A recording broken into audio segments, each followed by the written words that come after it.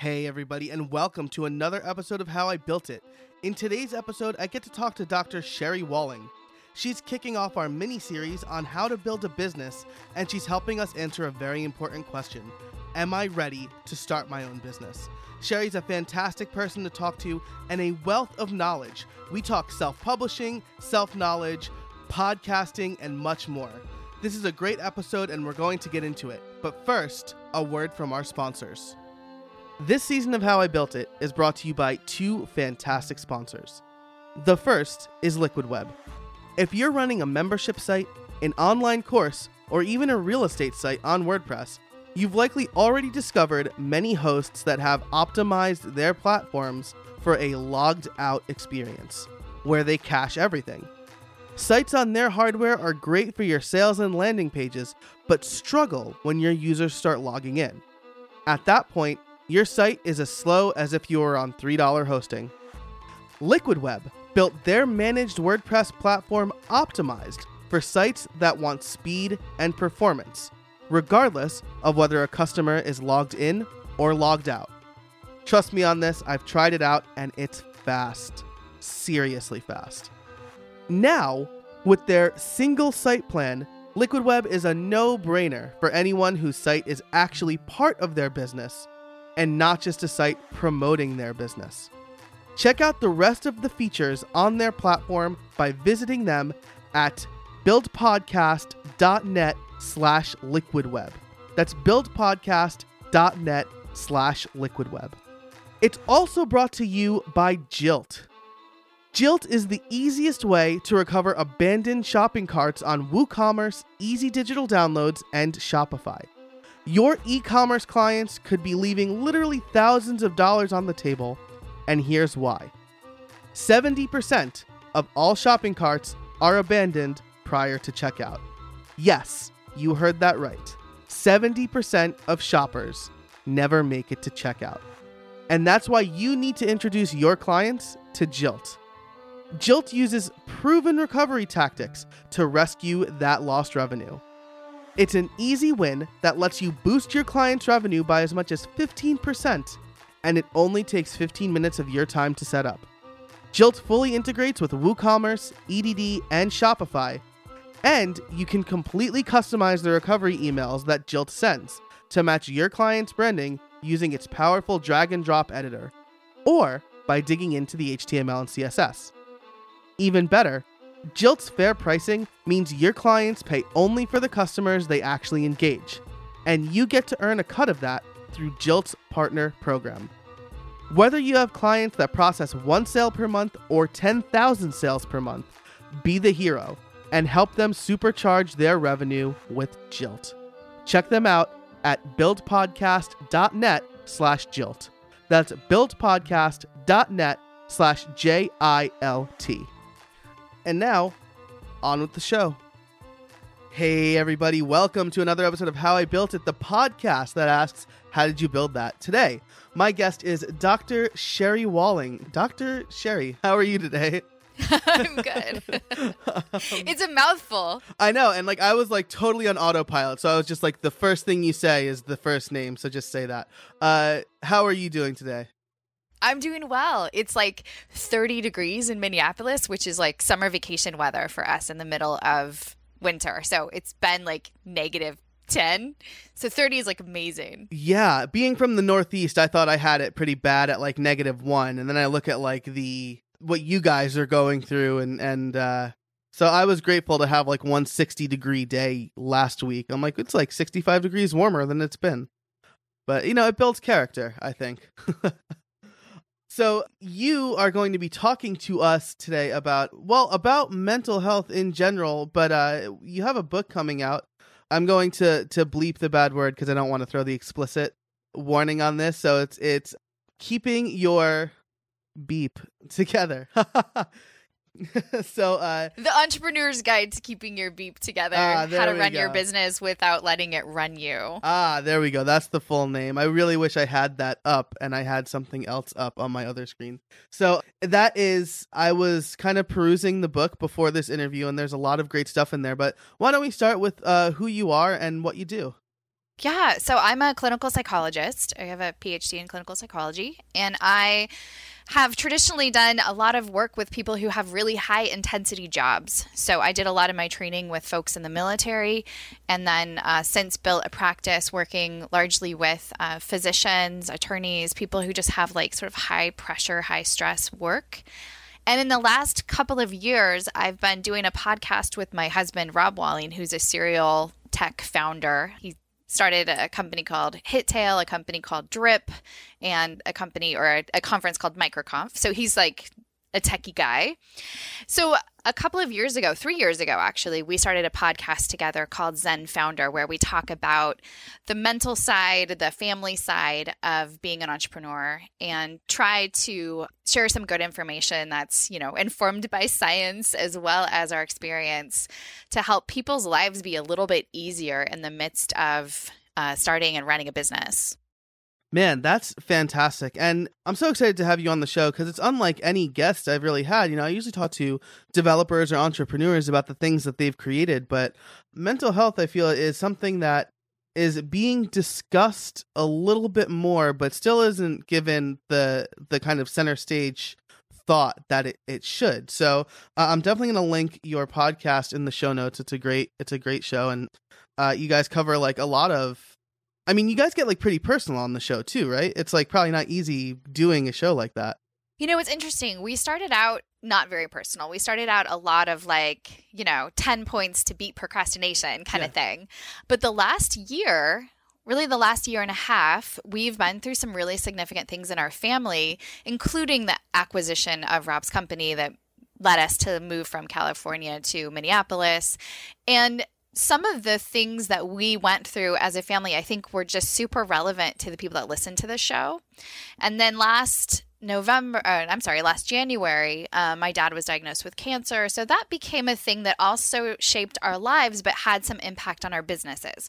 So we didn't set out to do a podcast that was like about us, but I work with founders. I'm a consultant with founders. I'm a therapist for founders. So I know that those kinds of experiences in your family life definitely have an impact on your business. And it just sort of made sense and was authentic for us to begin talking a little bit more about our family life and personal life in the context of what it meant for us as we, both run businesses.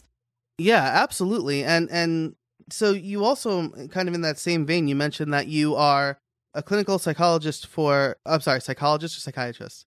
Psychologist. Hugs, not drugs. Okay. Whew. That's what I thought. And I just like abbreviated it. So I want to make sure that we're using the right word here. For high stress work, right? I feel like, and again, this is like all kind of stuff that is from personal experience, but I've gotten, you don't have a real job, you work for yourself or you're a freelancer and stuff like that. A lot of people who aren't in it kind of view self-employment or freelancing, especially freelancing has that negative connotation as like easy, right? They don't view it as like high stress.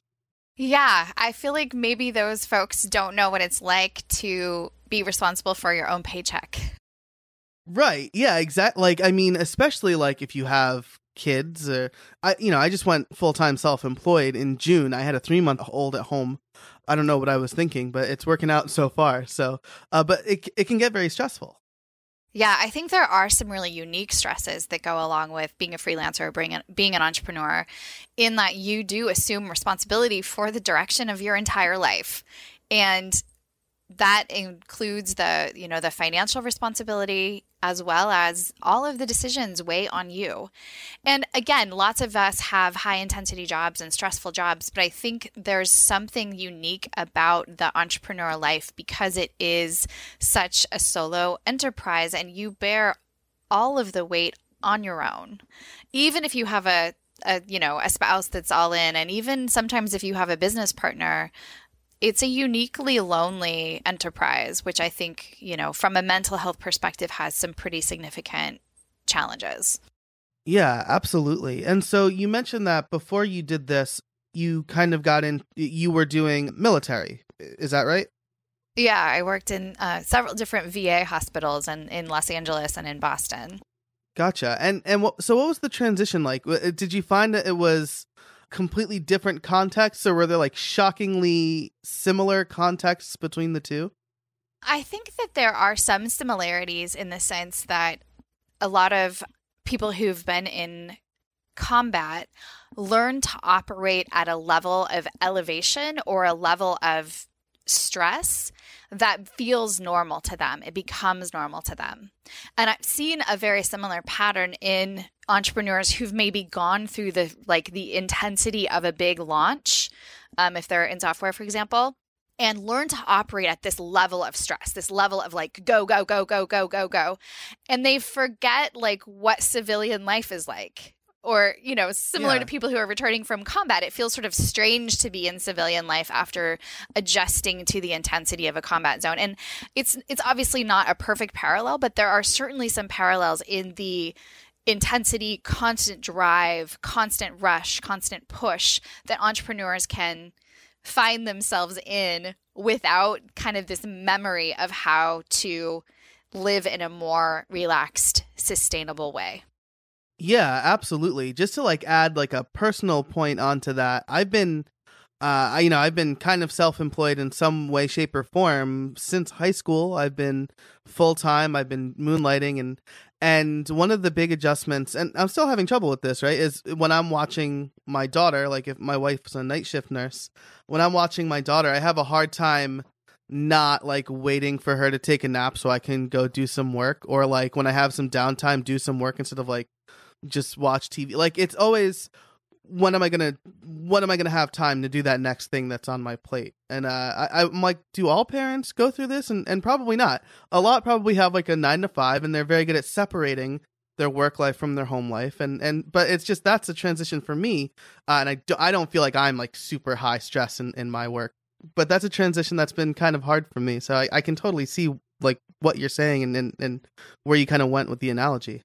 It's a sense of being never off. Right. Yeah, exactly. Which could be very stressful. And so you have this book that's kind of the entrepreneur's guide to making sure you are ready to be an entrepreneur. And again, I have the book in front of me.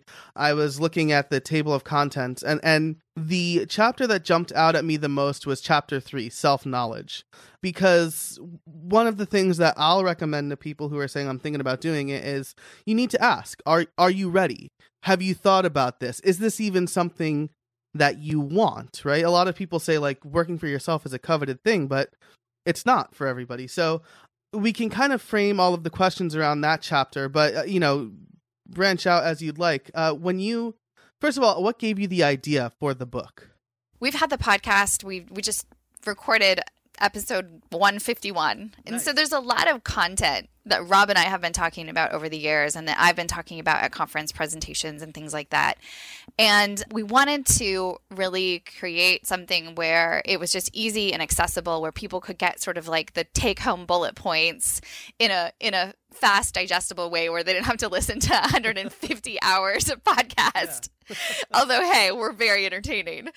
And so it also, I think, is a way of just getting that information out there in a way that's easily accessible. And then I also wanted to really expand, I think, the reach beyond folks who are dedicated podcast listeners. There's, I think podcasting is an amazing medium, and it's been something that I have really enjoyed doing over the last few years. But certainly there's a larger group of people who are going to pick up a book than will sit and listen to a podcast. Nice. Absolutely. And so when you set out to do the book, did you get advice from anybody? Do you know a lot of published authors who gave you advice? Did you go through the proposal process of like finding a publisher? Are you self-publishing? What was kind of the legwork for like before you set out to actually write the book?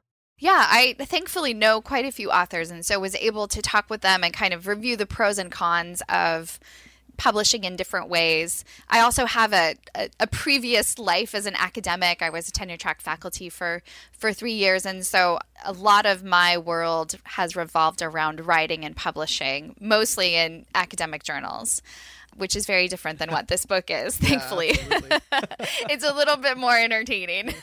So we decided, and Rob is second author on the book, so we decided that we would self-publish, primarily because it allowed us to retain a lot of control and, some focus on building our audience. Mm-hmm. And so that was a decision that we made, really thinking about what the intention for the book was. Gotcha. Yeah, that makes sense. And so, well, first of all, getting published in an academic journal, I know, is not easy or exciting because I did it in grad school. And it's like, I can't even go back and read this paper that I helped write because it's like so dry. It's just like here are the facts. And I would spend like 9 to 12 months writing a paper, especially after you conduct the research, you run your stats, you do that whole process.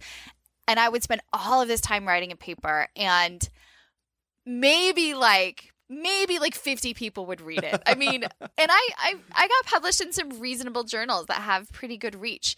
But then I get on the podcast and, after working at it for several years, thousands of people, for better or worse, listen to Rob and I talk every week. And so the reach and the impact in the community is so much greater, which is why I'm really grateful to have the medium and hopefully now publish the book in a way that will have bigger reach than the 50 people who read my analysis of combat-related PTSD. Yeah, absolutely. I will say that my paper, which was on I think the title is automated congestion detection using mobile GPS. It's like traffic detection using phones.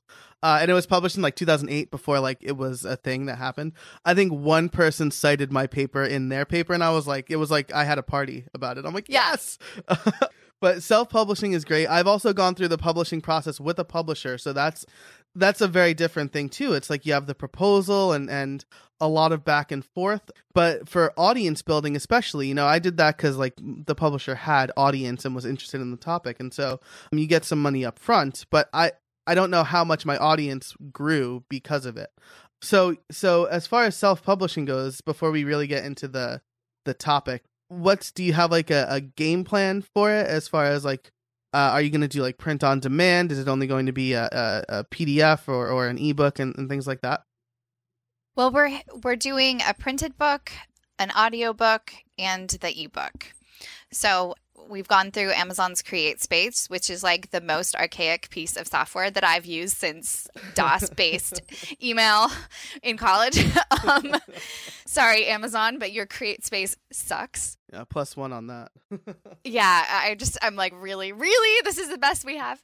So yeah, so we have the printed version, which I'm looking at a proof right now, and nice. it feels good in my hands, I gotta say. And then we'll have the ebook, and then I recorded the audiobook, which I think for the podcast listeners who are used to listening to my voice, that will feel familiar. Yeah. And hoping that it's not irritating to everyone who's not used to listening to my voice. Hey everybody, I want to tell you about a sponsor I'm so excited to have on the show this week, and that's Beaver Builder. Beaver Builder is a drag and drop page builder and a platform you can trust with your business. Free up your time and join over 500,000 websites built with Beaver Builder. I have been using Beaver Builder for a couple of years now, and I couldn't be happier with it. It's an excellent tool with a lot of flexibility. You can check them out at buildpodcast.net/builder. That's buildpodcast.net/builder. And now, back to the show. Was it different, like narrating the book as opposed to actually doing the podcast? Do you have a more formal cadence to the audiobook, or is it still that casual conversation? I just had a curiosity.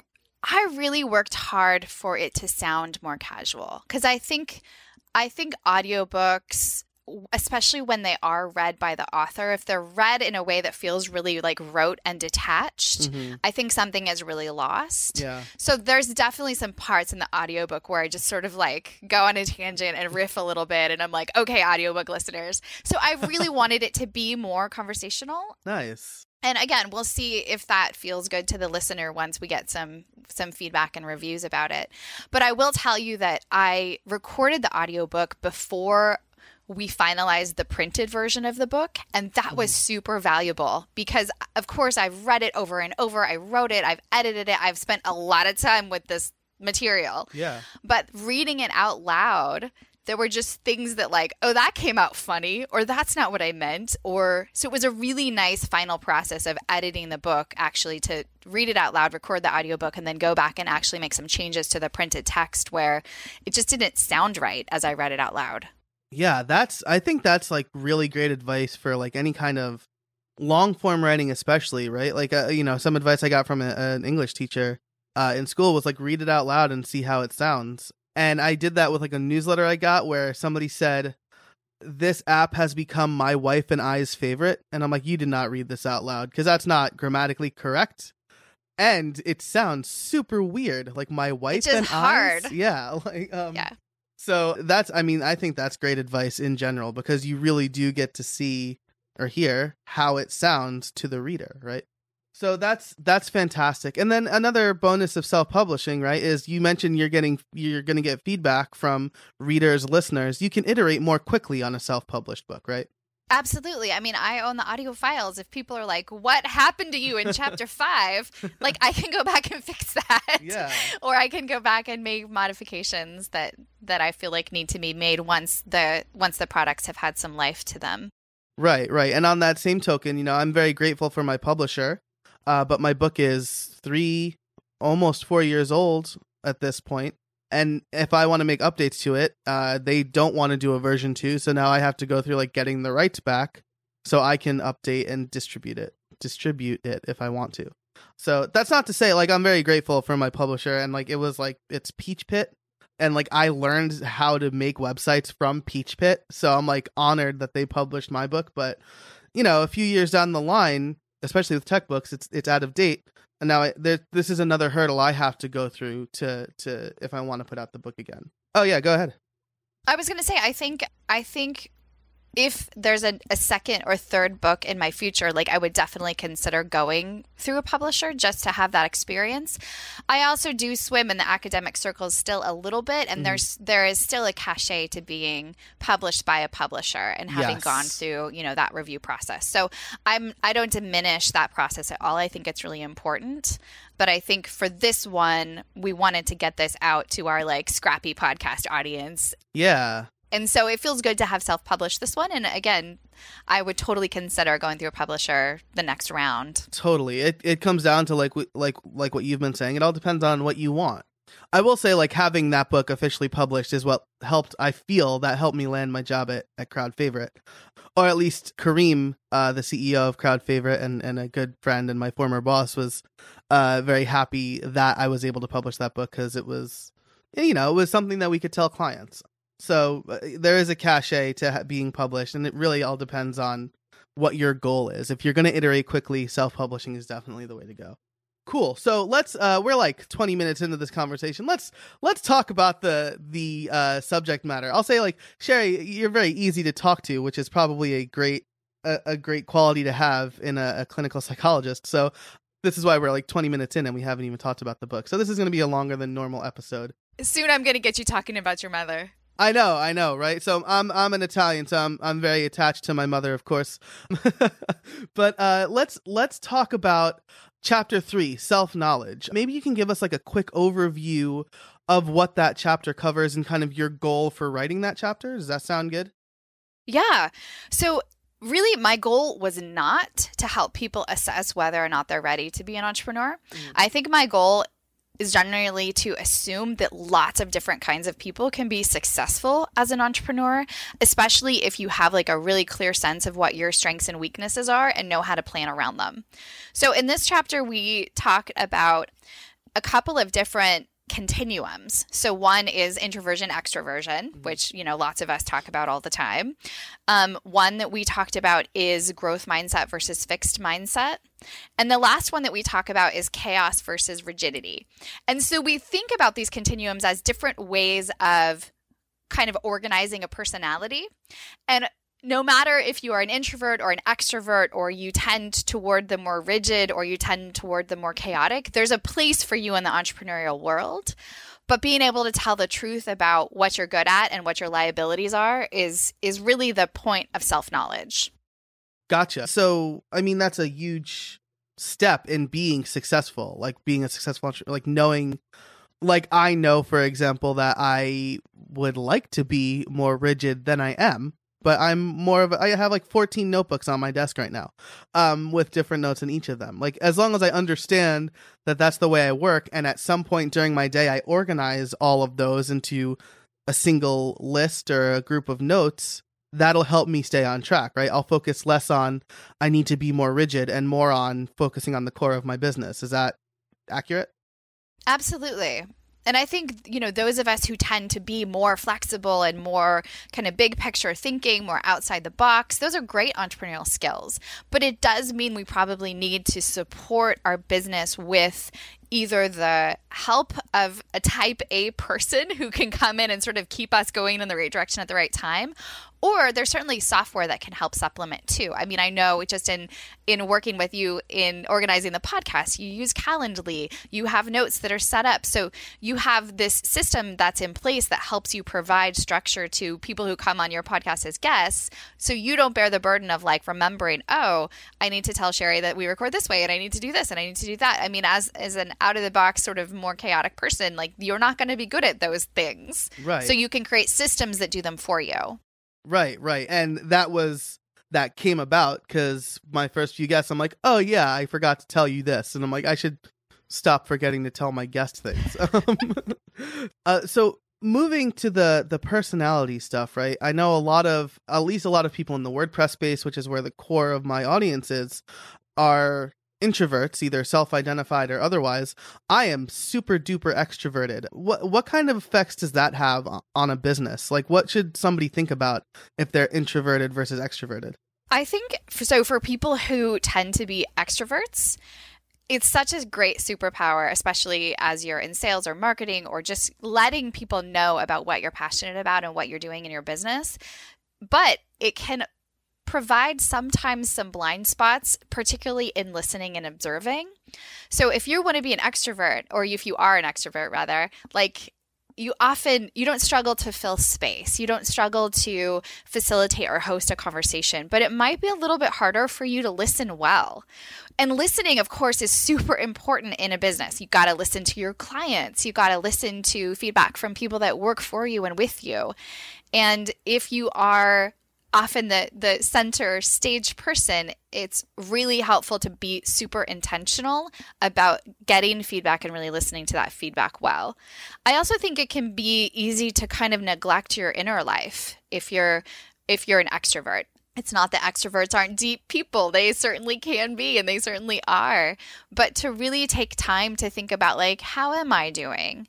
What's going well in my life? What's my emotional life like these days? That self-reflection, internalization can be a little bit more challenging for extroverts, but it's still really important for them.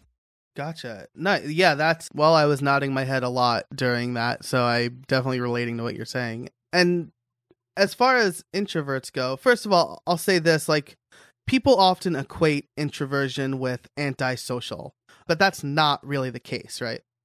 Psychologically speaking, those are super, super different things. Right. Antisocial is like antisocial personality disorder, which is essentially someone who lacks the neurological capacity for empathy. Like they tend to be like highly represented in the clinical or like in the prison population. Gotcha. So don't use antisocial when you mean not very socially oriented, because antisocial is like a very different thing.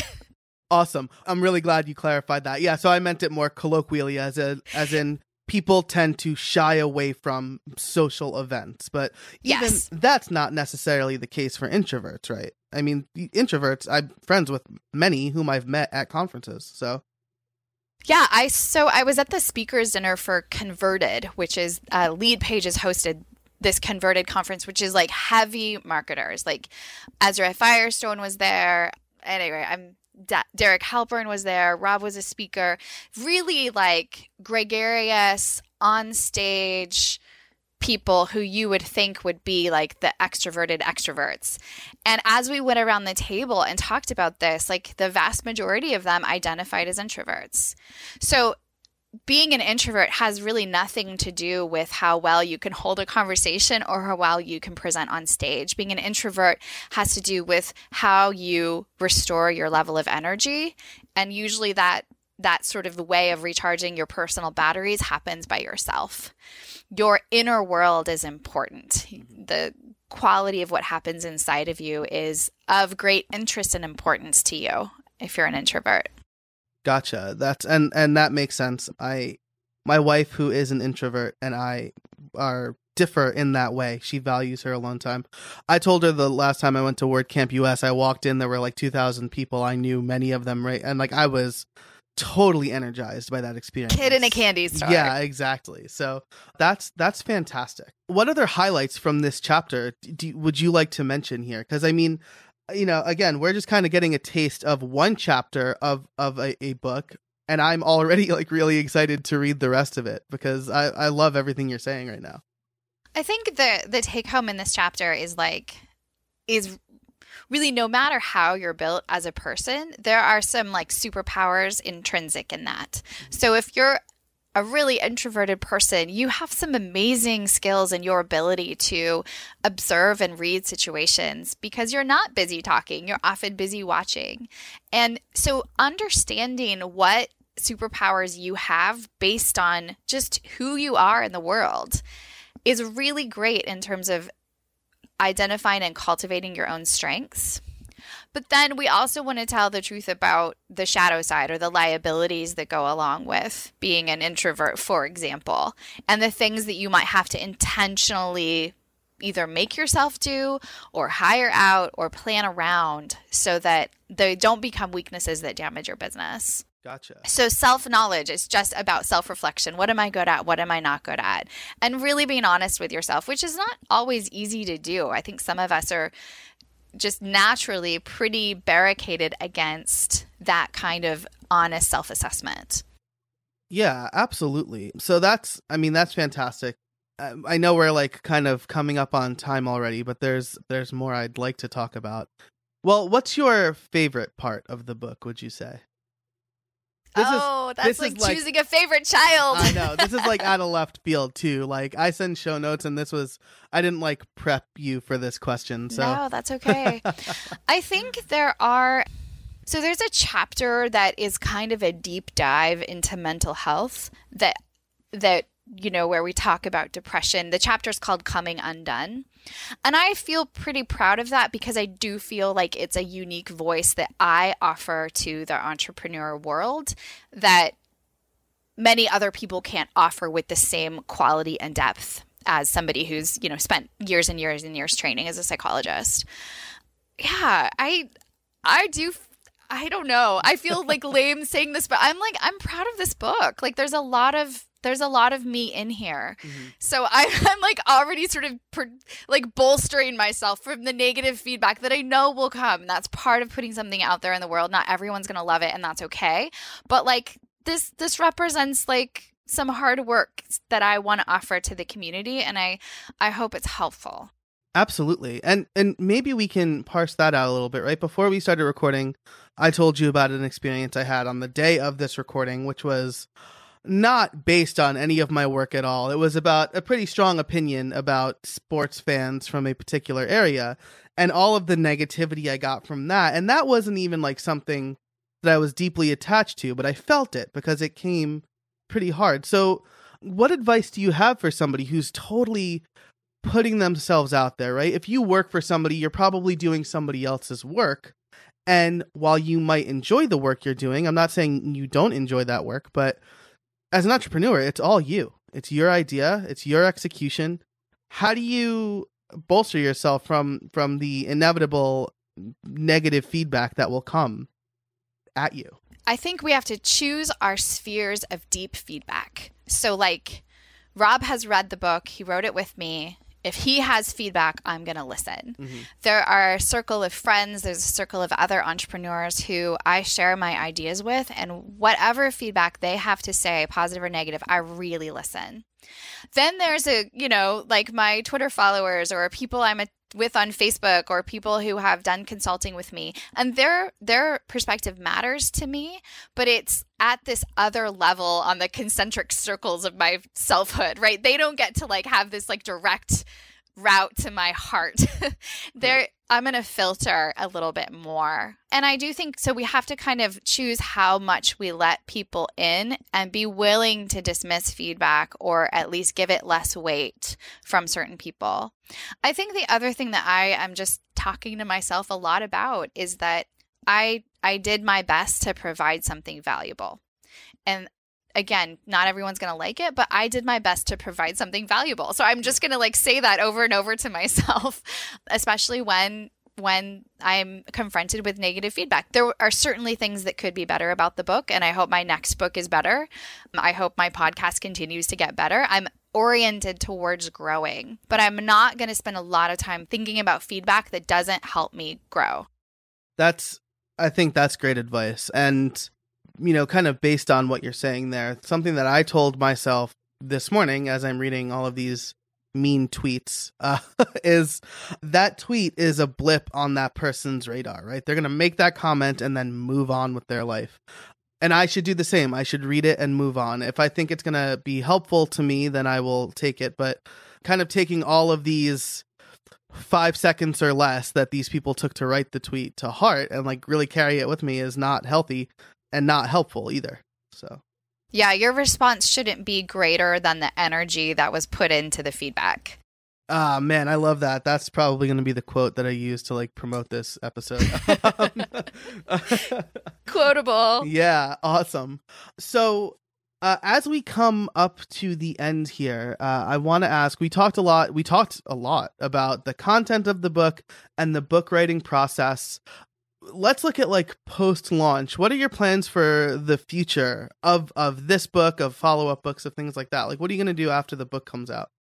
Well, after the book comes out, I hope I get the opportunity to talk about it a lot and share it with people. So I'm, trying to leave space in my life and world for some conference speaking and, being on podcasts and hopefully talking about the book as much as people will be willing to listen. Rob and I are also hatching a plan for a course that we're going to do, a video course that's going to be related to family life and particularly how to keep peace with your significant other while you're launching a business. So nice. I'm working on writing the content for that right now, and we'll be recording in early February.